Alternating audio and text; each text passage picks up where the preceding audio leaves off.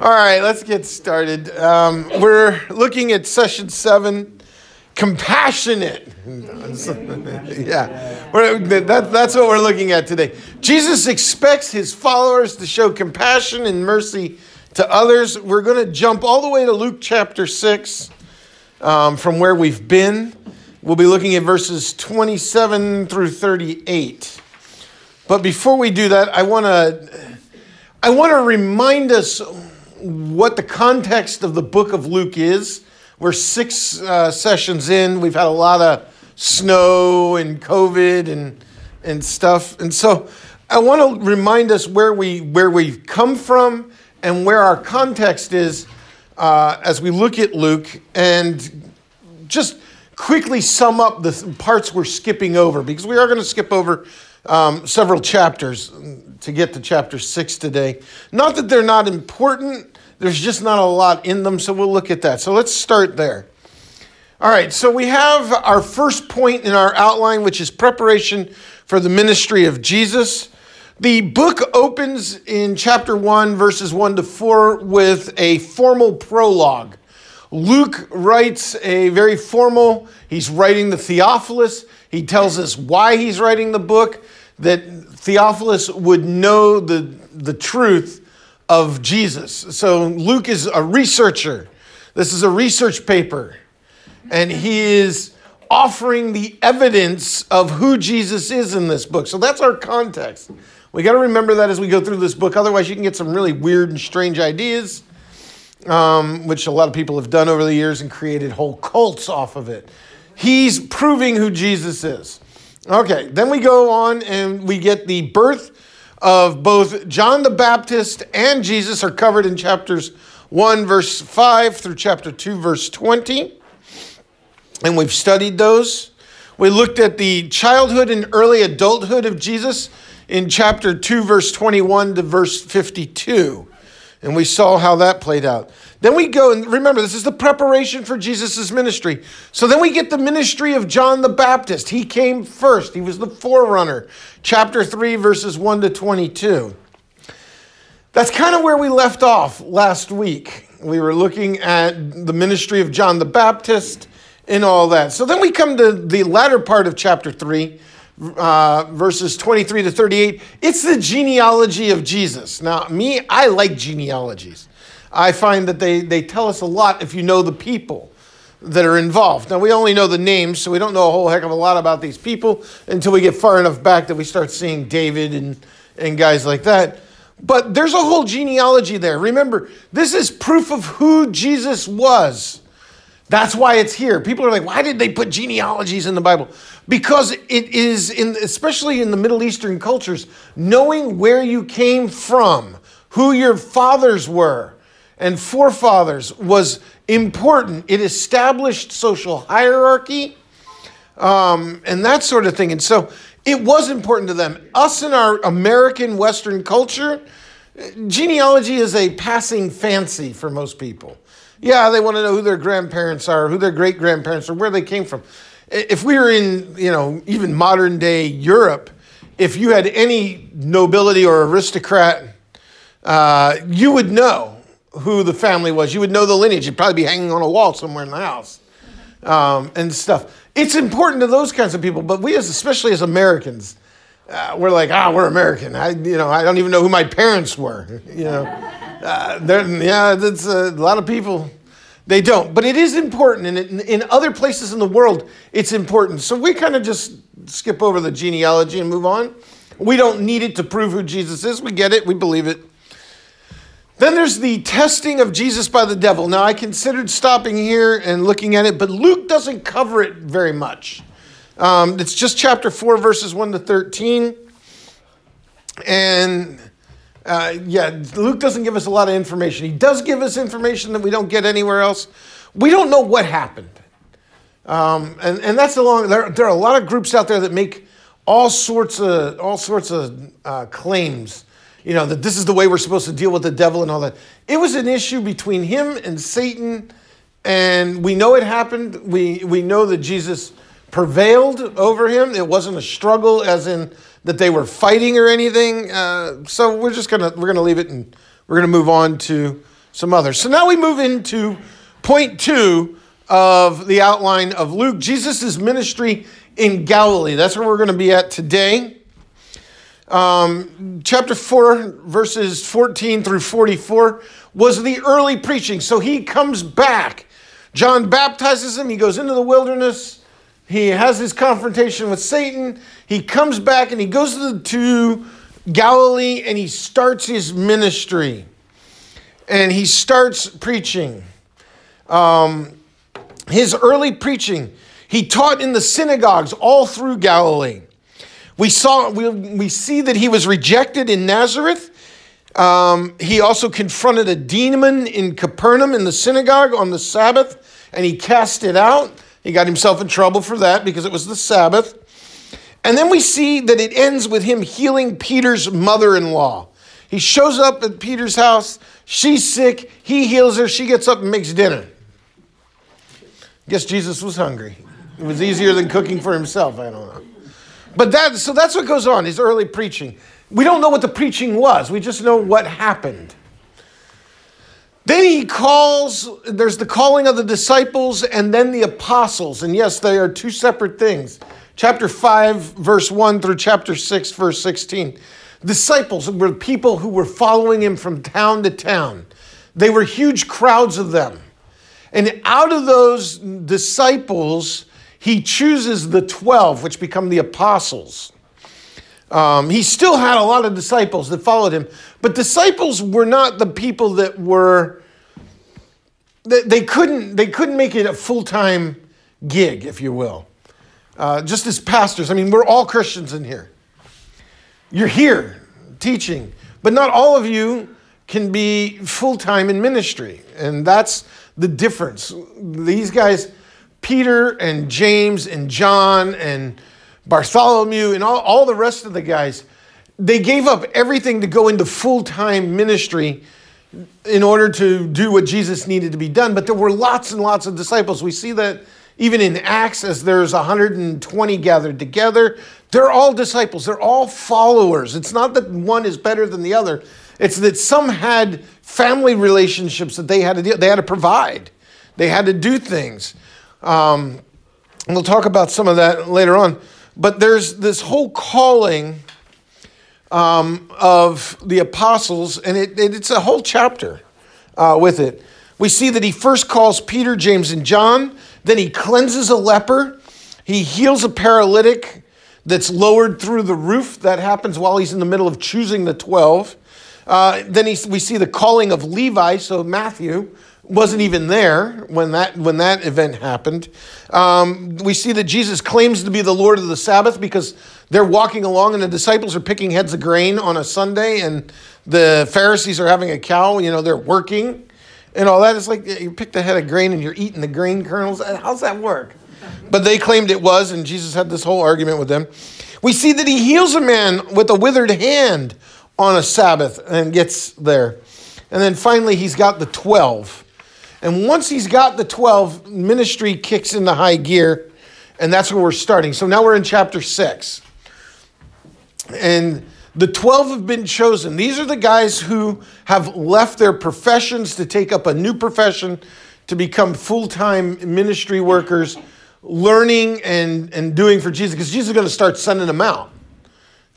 We often forget that Jesus sends the apostles out with some of the disciples. They each take somebody and they go and they start doing ministry in other villages and stuff. That's all going to come. But right now we're going to move into the training of them. And the training for the apostles starts with the Sermon on the Plain. Okay, who knows what the Sermon on the Plain is? You're all familiar with the Sermon on the Mount, right? The Beatitudes. Well, Luke includes this, I hate to say story. I've never found a better word, though. Account, thank you. He has this account of the Sermon on the Plain, which is... I thought I saw snowflakes. Oh, don't say that. Close the blinds. Denial. Denial. Be an ostrich. The Sermon on the Plain comes before the Sermon on the Mount. The Sermon on the Mount happens in Jerusalem. This happens in Galilee. And the sermons are very similar, and a lot of people dismiss Luke's account of it as just not being as good as Matthew's account in chapter 5, where the Beatitudes, it seems like Matthew's got a very long account of the Sermon on the Mount with all the teaching and everything, and Matthew really covers it. Because it's not just the Beatitudes, it's who he is, the kingdom, and that he was going to be the king, and it's all that's in there. And so Matthew covers it very heavily, whereas everybody thought that Luke just brushes over it. And the reality is that this is actually a different sermon. This is a different place, a different time, a different crowd. And so that's what we're going to look at this morning. All of that to get us to this point, because this is where the real meat of the teaching comes for the apostles that are now chosen to be there. So, any comments or questions before we jump into the actual lesson here? Okay, everybody's caught up. We all know where we're at. Okay, so Luke chapter 6, verses 17 to 31. Somebody go ahead and read this passage for us. And he came down with them and stood on a level place with a great crowd of his disciples and a great multitude of people from all Judea and Jerusalem and the seacoast of Tyre and Sidon, who came to hear him and to be healed of their diseases. And those who were troubled with unclean spirits were cured. And all the crowd sought to touch him, for power came out from him and healed them all. And he lifted up his eyes on his disciples and said, Blessed are you who are poor, for yours is the kingdom of God. Blessed are you who are hungry now, for you shall be satisfied. Blessed are you who weep now, for you shall laugh. Blessed are you when people hate you, and when they exclude you, and revile you, and spurn your name as evil on account of the Son of Man. Rejoice in that day, and leap for joy, for behold, your reward is great in heaven, for so their fathers did to the prophets. But woe to you who are rich, for you have received your consolation. Woe to you who are full-mouthed, for you shall be hungry. Woe to you who laugh now, for you shall mourn and weep. Woe to you when all people speak well of you, for so their fathers did to the false prophets. But I say to you who hear, love your enemies, do good to those who hate you, bless those who curse you, pray for those who abuse you. To the one who strikes you on the cheek, offer the other also. And from one who takes away your cloak, do not withhold your tunic either. Give to everyone who begs from you, and from one who takes away your goods, do not demand them back. As you wish that others would do to you, do so to them. Okay, what do we call this? Oh, come on, you're all old people in here. You all know what this is called. Well, no, in Matthew they're called the Beatitudes. Do to others as you want done to you. The golden rule. There you go. This is the golden rule. Here it is. Luke is covering it. This is the first teaching of it. It's in Galilee, on a flat place, somewhere probably outside Capernaum or I can't think. Yeah, Capernaum. Somewhere along the coast up there. He's got all sorts of things just packed in here. I could spend weeks going through this, but we don't. We've only got a few minutes. Yeah, a few minutes. So Jesus' ministry in Galilee. He says to love all. Okay? Love all. How do we love everyone? I mean, he's very specific here. Treat them how we want to be treated. Treating them how we... But, I mean, how do we do that? I mean, love your enemies. Do good to those that hate you. Wow. I mean, that's a lifetime study in all of itself. To the one who strikes you on the cheek, offer the other. So what are you supposed to be somebody's punching bag? Are we just... On the surface, that's what it looks like. On the surface. Christianity does not, and especially in the 1800s, it was looked at, particularly by men, as very wimpy. That if you're a Christian, then you're just a wimp. And remember, this is right before Prohibition and all that. Christianity was mostly dominated by Victorian mentality women. It's where we get the whole thing of, bow your head, fold your arms to pray and all that, which we see nowhere in Scripture. That attitude isn't anywhere in Scripture. The whole meek, mild, and all that. It was, people just thought, that comes from Victorian English Christianity, and that was not what Jesus was talking about. If we look at any of the characters in Scripture, even at their most distressed, they were much more demonstrative. And so the idea that we were to, this is where we get the whole idea that we're supposed to be pacifists. Nowhere it doesn't call us to be pacifists.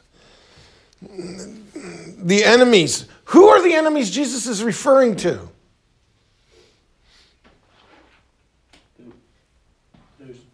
The Roman, was it those who take advantage of it?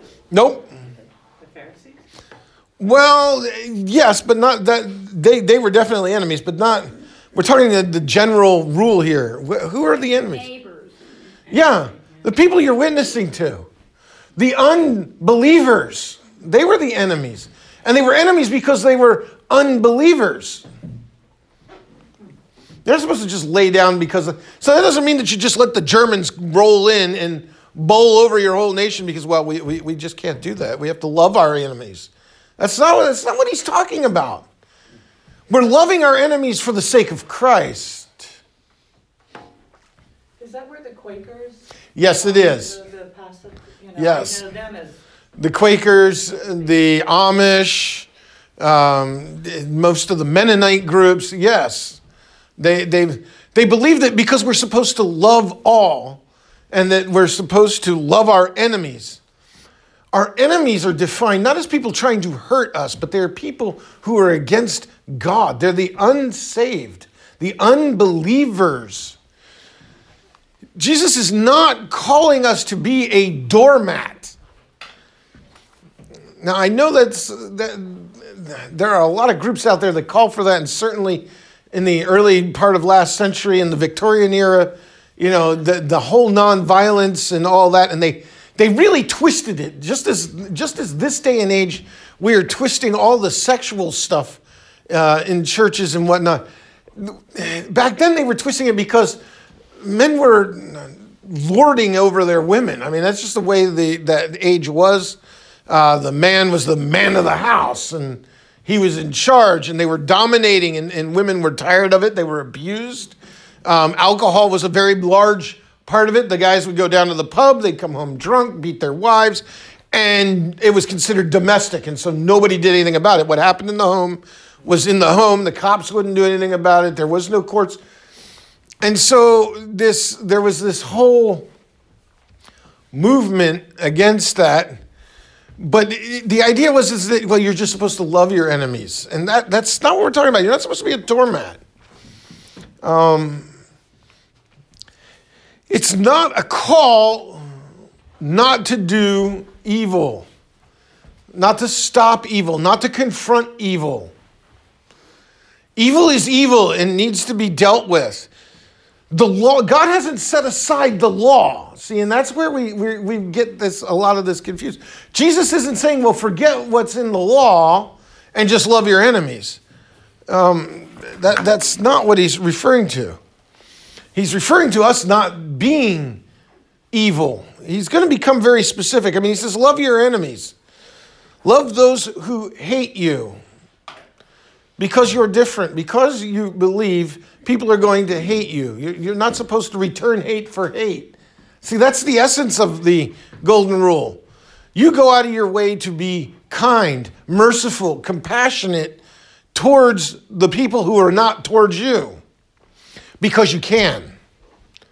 Even if you don't feel like it, because it's the right thing to do. That's what I was... This is the crux right here. It's not about them. It's about you. We are called to do it not for their sake, but for our sakes. That is the hardest thing to learn as a Christian. We don't do what's right for the sake of those people. And that's where people are like, well, but he's so wrong. He robbed me. He ripped me off. Why would I forgive him? For your sake, you forgive him. That's the heart. I mean, you think about it. Rape cases? Ooh, wow. Forgive your rapist. Or somebody who took your children. Or some. That's what he's calling for. Is you forgive them. Because you've been forgiven. That's what he's talking about. And it's not for their sake.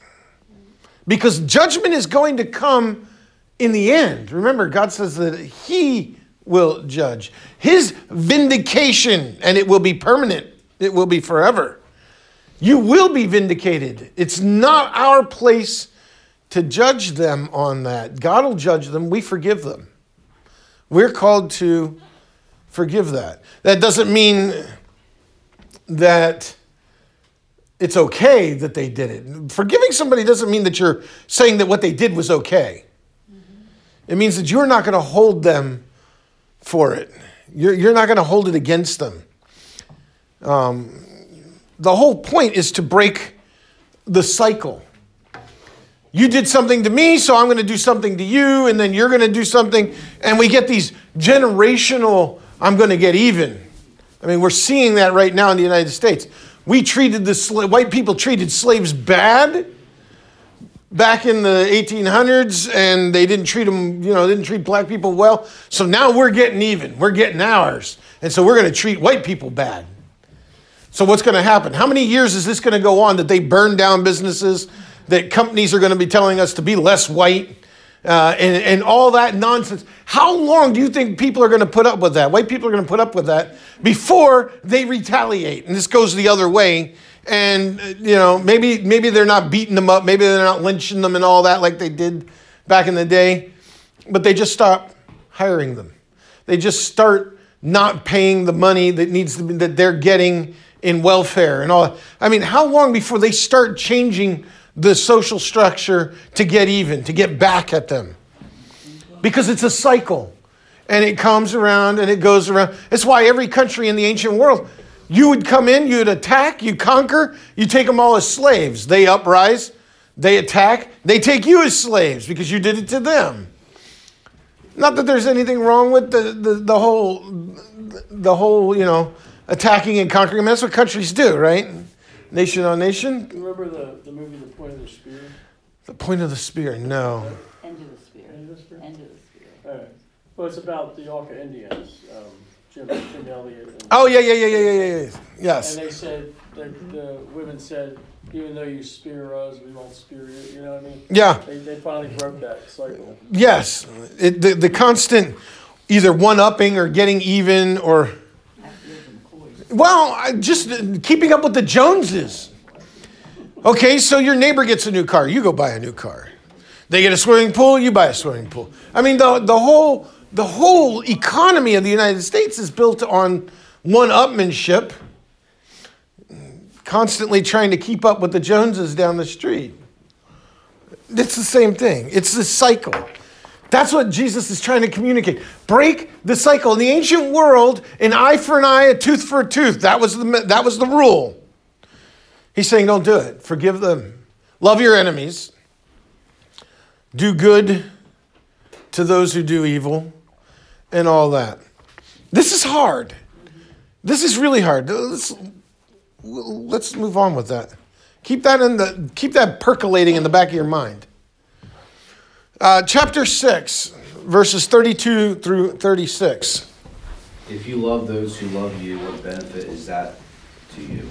For even sinners love those who love them. And if you do good to those who do good to you, what benefit is that to you? For even sinners do the same. And if you lend to those from whom you expect to receive, what credit is that to you? Even sinners lend to sinners to get back the same amount. But love your enemies and do good, and lend, expecting nothing in return, and your reward will be great. And you will be sons of the Most High. He is kind to the ungrateful and the evil. Be merciful, even as your Father is merciful. Okay, this is the ancient world. Might made right. Whoever was wealthy was blessed by God. Whoever was powerful was blessed by God. Whoever had the strongest arm was the king. And he would get even. He wouldn't take, he took offense if you said something derogatory or whatever. If you remember, I preached several weeks back now, the end of January. We looked at David and his whole attitude as he was being, what was the guy's name? Shishak. Shimeak. So he was completely disrespectful to the king. And David said, okay. That's what he's talking about here. These unkindnesses, do they hurt? Even if they do, just take it. They don't like you because, for his sake, for the sake of your Father in heaven. This is a whole new mentality. It is not the mentality of the ancient world. It's not the mentality of the modern day world. We're supposed to love all with a pure heart. That our purpose is the well-being of the other person.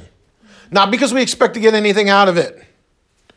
You give somebody money, don't expect it back. Now, does that mean banks are wrong? No.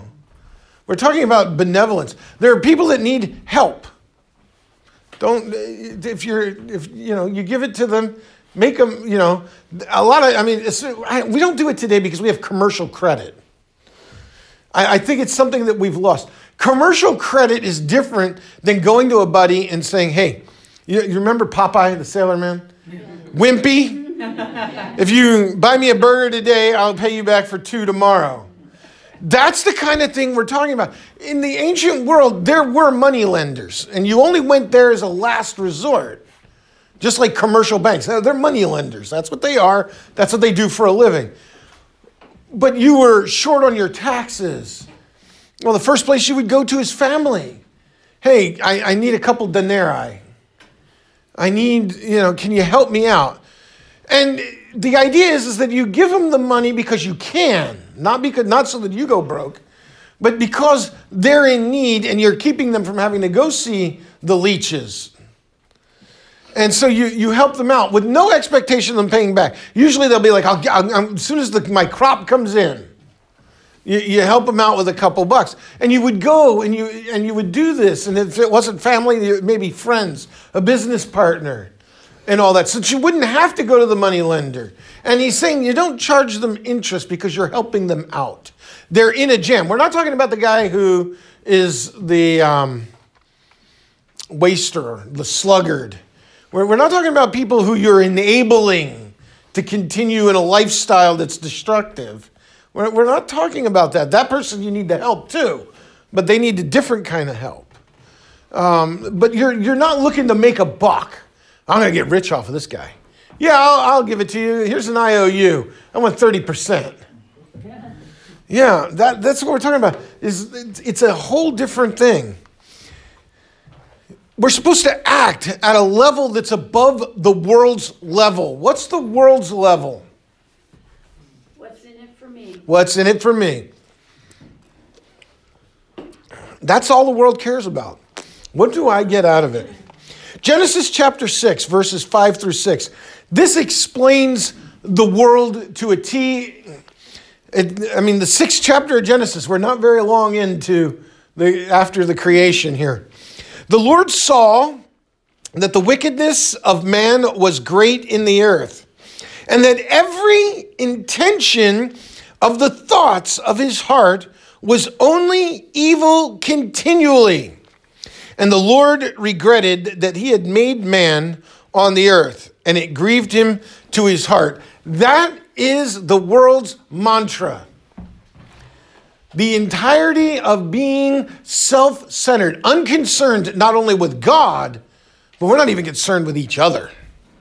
We are not interested in our neighbor unless he's got something to offer, something to trade, something to make me better off. Again, It's not about others. Yes, that guy that's borrowing money for the third time is taking advantage of you. Is that okay? No. It's not okay on his part. But God says, do it anyway. Why? Because it's not about them. He will judge them. He will vindicate you.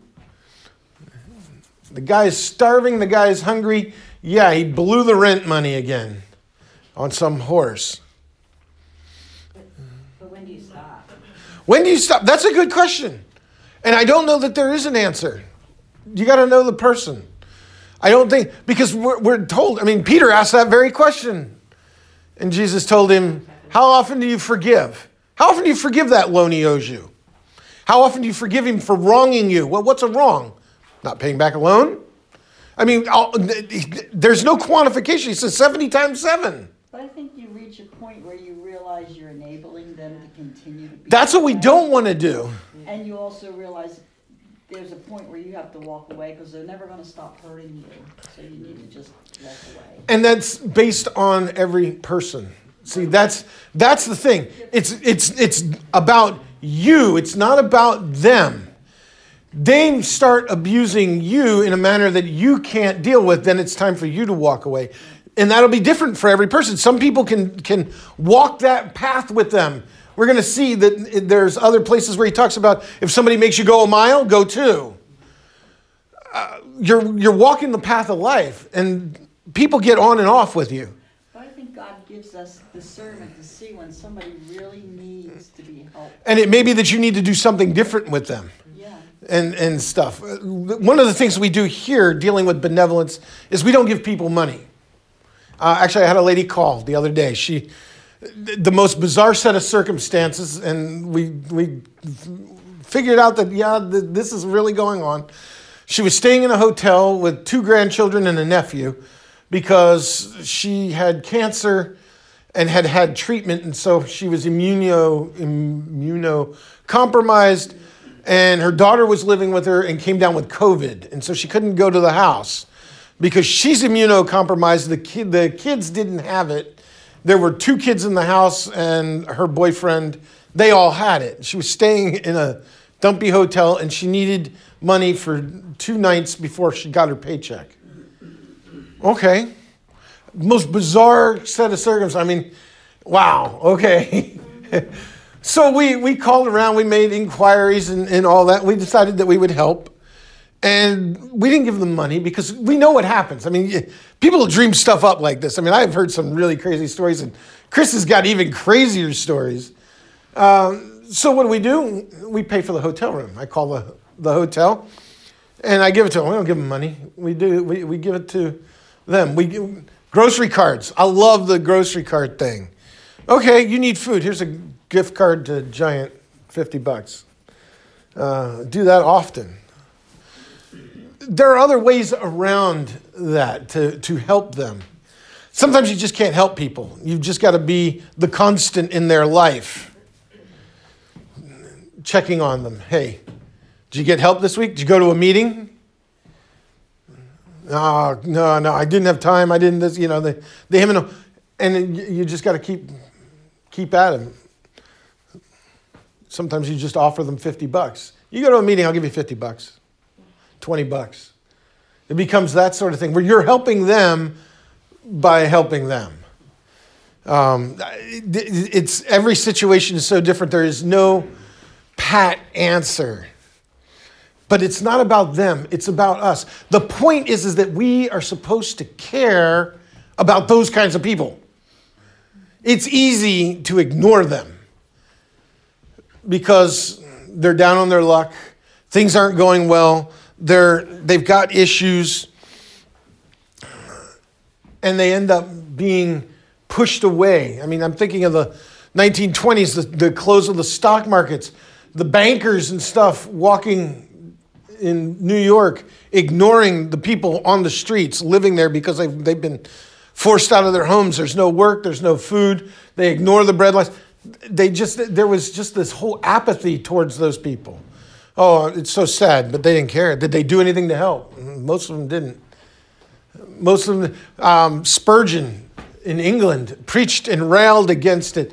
The whole point of Charles Dickens' A Christmas Carol was because of the apathy towards those that couldn't find work. It wasn't their own fault. I mean, if you've ever watched the movie or read the book, I mean, Charles Dickens makes it clear there was a responsibility Scrooge had to it. Did he have to give away all his money? No, but should he have? But his attitude, he didn't care. That's what we're talking about. It's about us. It's not about them and their problem. It's how do we view their problem? Are we looking for a way to help their issue?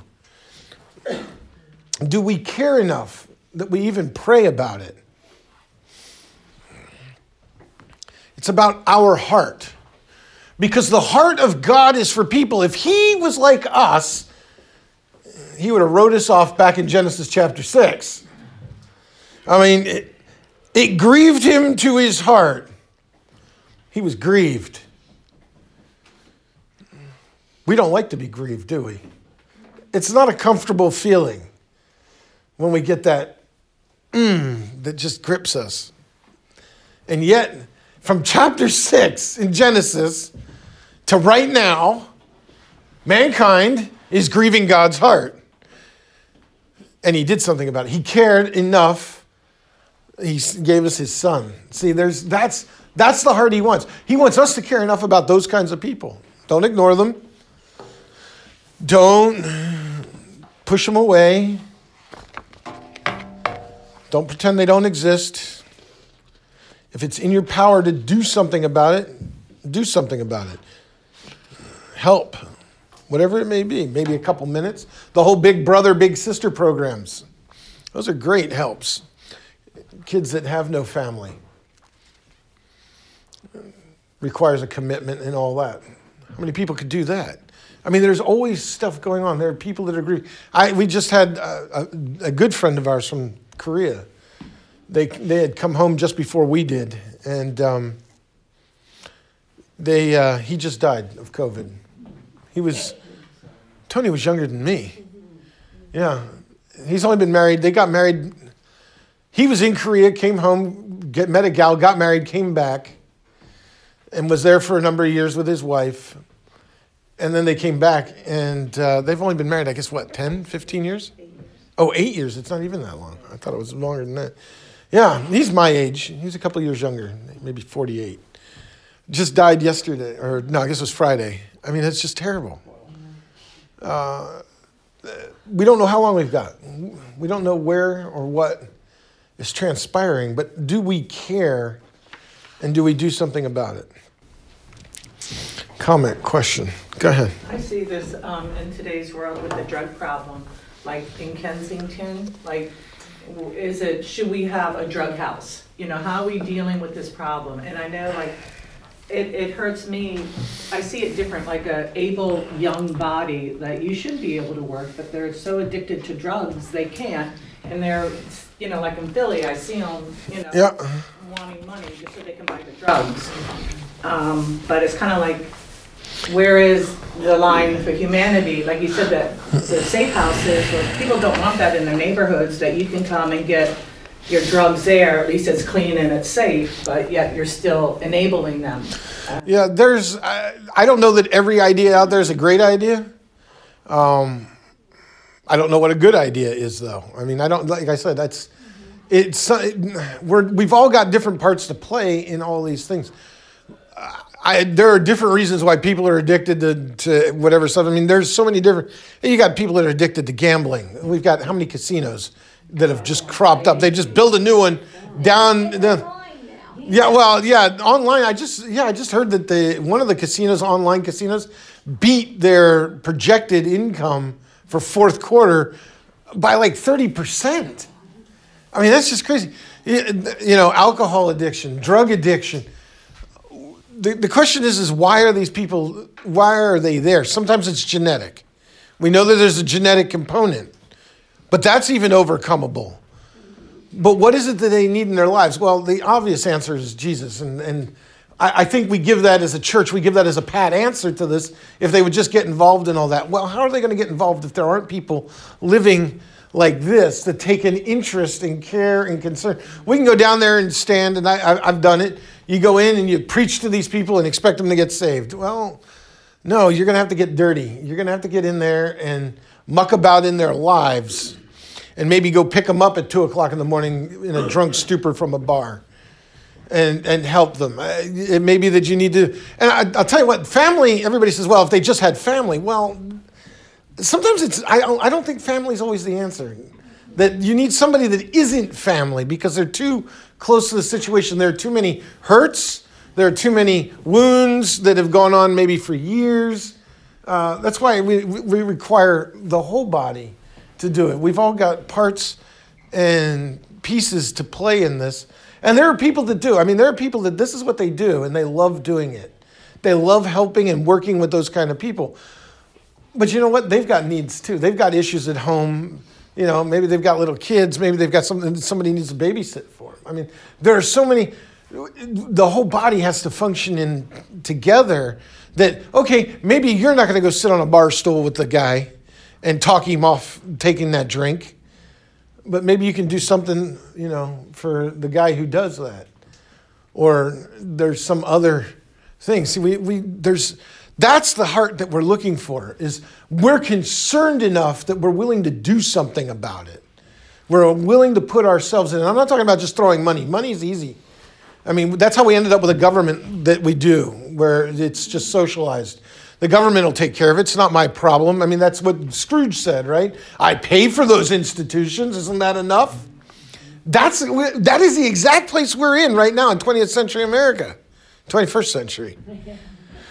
We look to the government to solve the problem. The problem is those problems don't need paid people there because they're just punching the clock. I mean, let's face it. We all know how the foster care system works. We've all know the stories. The public school system, how many of the teachers, they're there for their 20. That's all they're interested in. They're punching that clock till they can retire.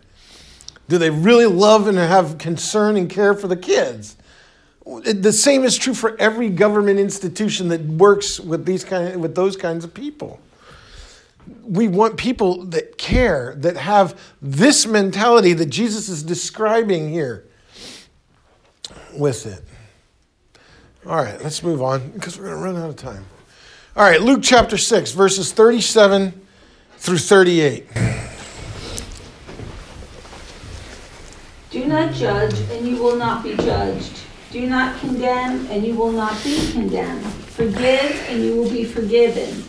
Give, and it will be given to you. A good measure, pressed down, shaken together, and running over, will be poured into your lap. For with the measure you use, it will be measured to you. Okay, if there's a set of verses that gets used incorrectly, it's got to be these. Again, we've got to stick with the context here. What he's talking about. The whole point of this sermon is us, the individual, and how we are doing. We are supposed to love everyone with a pure heart and with mercy. That's what he's trying to teach, is that we have care and concern for our fellow man. Not judging is not accepting evil. The world is screaming this right now, especially in the LGBTQ community. Can't you just be like Jesus and love? Yeah. They want us to love, and by their determination, love means accepting them the way they are and what they do. That is not, and they're pointing to this and they're going, judge and you will not be judged. That's not what Jesus is saying.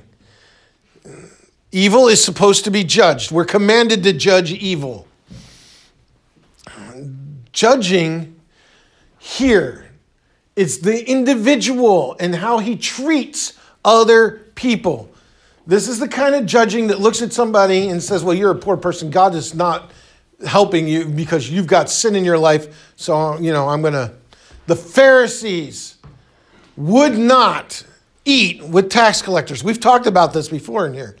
They would not break bread. They would not sit at the table with tax collectors because that was, I'm socially accepting them. And they're sinners. Their sin will rub off on me. That's the kind of judging Jesus is saying, don't judge these people. We're not talking about saying that sin is okay. He's not saying just let it go. Paul is going to spend whole chapters in numerous books condemning sin in church. Well, Jesus says right here, judge not and you won't be judged, condemn not and you won't be condemned. What they were doing was they were looking at people's circumstances and determining whether or not God is happy with them and whether or not they can be associated with them, because if God's not happy with them, then I don't want any parts of that. And God is saying, no, no, no. The whole story of Job. Job was in total disaster. His friends show up and what do they say?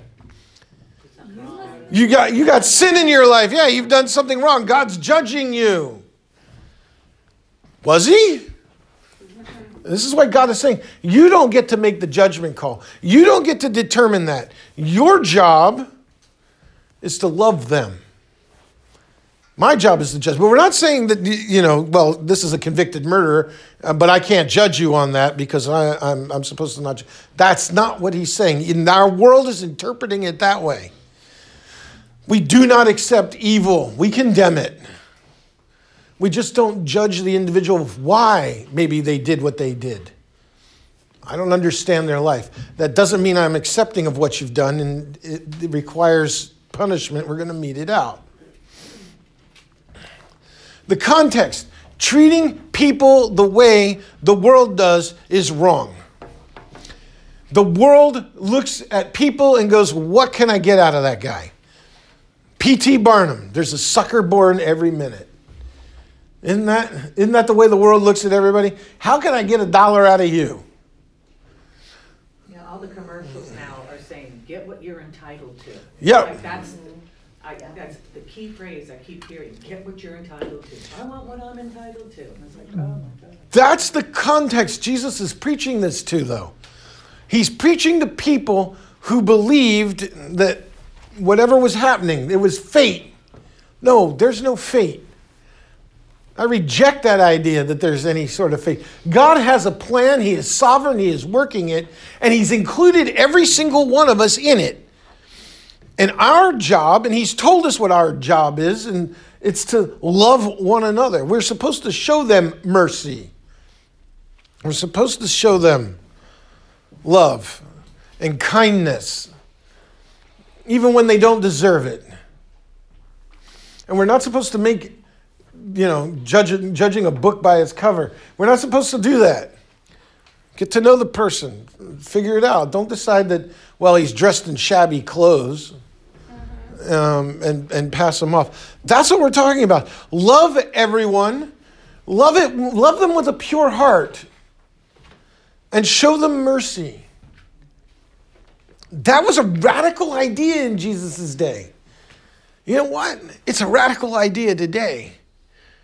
I mean, I look at the right, the conservative right, and we're calling for all sorts of nonsense to happen. And we're supposed to do this and that to get even with the Democrats. They cheated us, they robbed us, all this stuff. Stop. We're supposed to look, they're in control. This isn't our world. This isn't my world. I'm not living here. I'm passing through. We're supposed to have a different mentality. Are you praying for President Biden? I don't care if you like him or don't like him. Are you praying for him? Are you praying for his goodwill? For his health? That's what we're talking about here. That's what Jesus is saying. Don't judge him. Look, yeah, he's not doing things that we like. There are a lot of people that do things that I don't like. But that doesn't mean that I don't pray for them. That I don't, if he needs to cross the street, grab his arm, look both ways for him, and help him across. Can you do that? If you can't do that, then this sermon that Jesus preaches on the plane is for you. Yeah, I'm like, I'd let him push him out into traffic. Believe me, I'm there. I have to check myself. The derogatory comments online that you make with your friends and you're all cheering each other on. Yeah, you come up with a better meme. Really? How's that being kind? Yes, we have the right as Americans of freedom of speech and we can make fun of our president, but is it right? Is it Do I dare say it? Godly. Oh, that one burns the conservative right now, doesn't it? Are we being godly? He tells us definitively to pray for our leaders, to wish them well, to pay our taxes. I don't want to give that guy my money. I don't trust him to do something useful with it. But I'm supposed to. See, that's what we're talking. It's about us and our attitudes. That's what this sermon is about. It's not about that other guy. You love him because God loves him. You show him the mercy that God is showing you.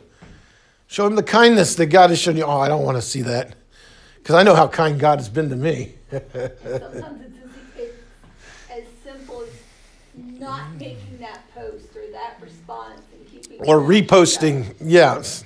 Yeah, I did that this morning. I didn't respond to somebody. It is hard. It is hard, especially when they're the other side and you don't like them and they're just so easy to poke fun at.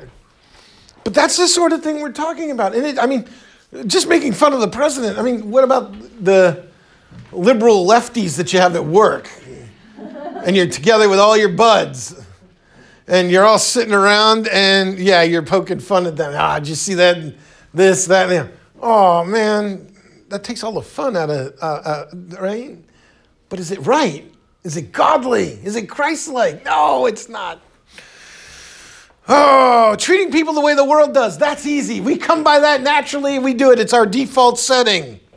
Evil all the time. God hates it. He told us in Genesis chapter 6, he hated it. And then he sent Jesus to tell us there's a kingdom coming in which that very ideas are not acceptable. They are incompatible with the coming kingdom of God, and we need to change. Why hasn't the kingdom come yet? We all keep asking that. Why doesn't it just come? Because we're not ready for the kingdom. It's not that the kingdom's not ready for us. But we can't get into the kingdom with the mentality we're currently having. We have got to get past this pettiness. We've got to get past treating people the way the world treats them and treat them the way God treats them. He's the one that's been wronged in all this, and he's still loving us. We get wronged and we get a lawyer. Imagine if God did that. Oh, wait, we can. It's called hell. All right, a couple takeaways. First of all, believers are to treat all people with dignity and respect. That was certainly not the case in the ancient world. It's certainly not the case in today's world. It hasn't changed.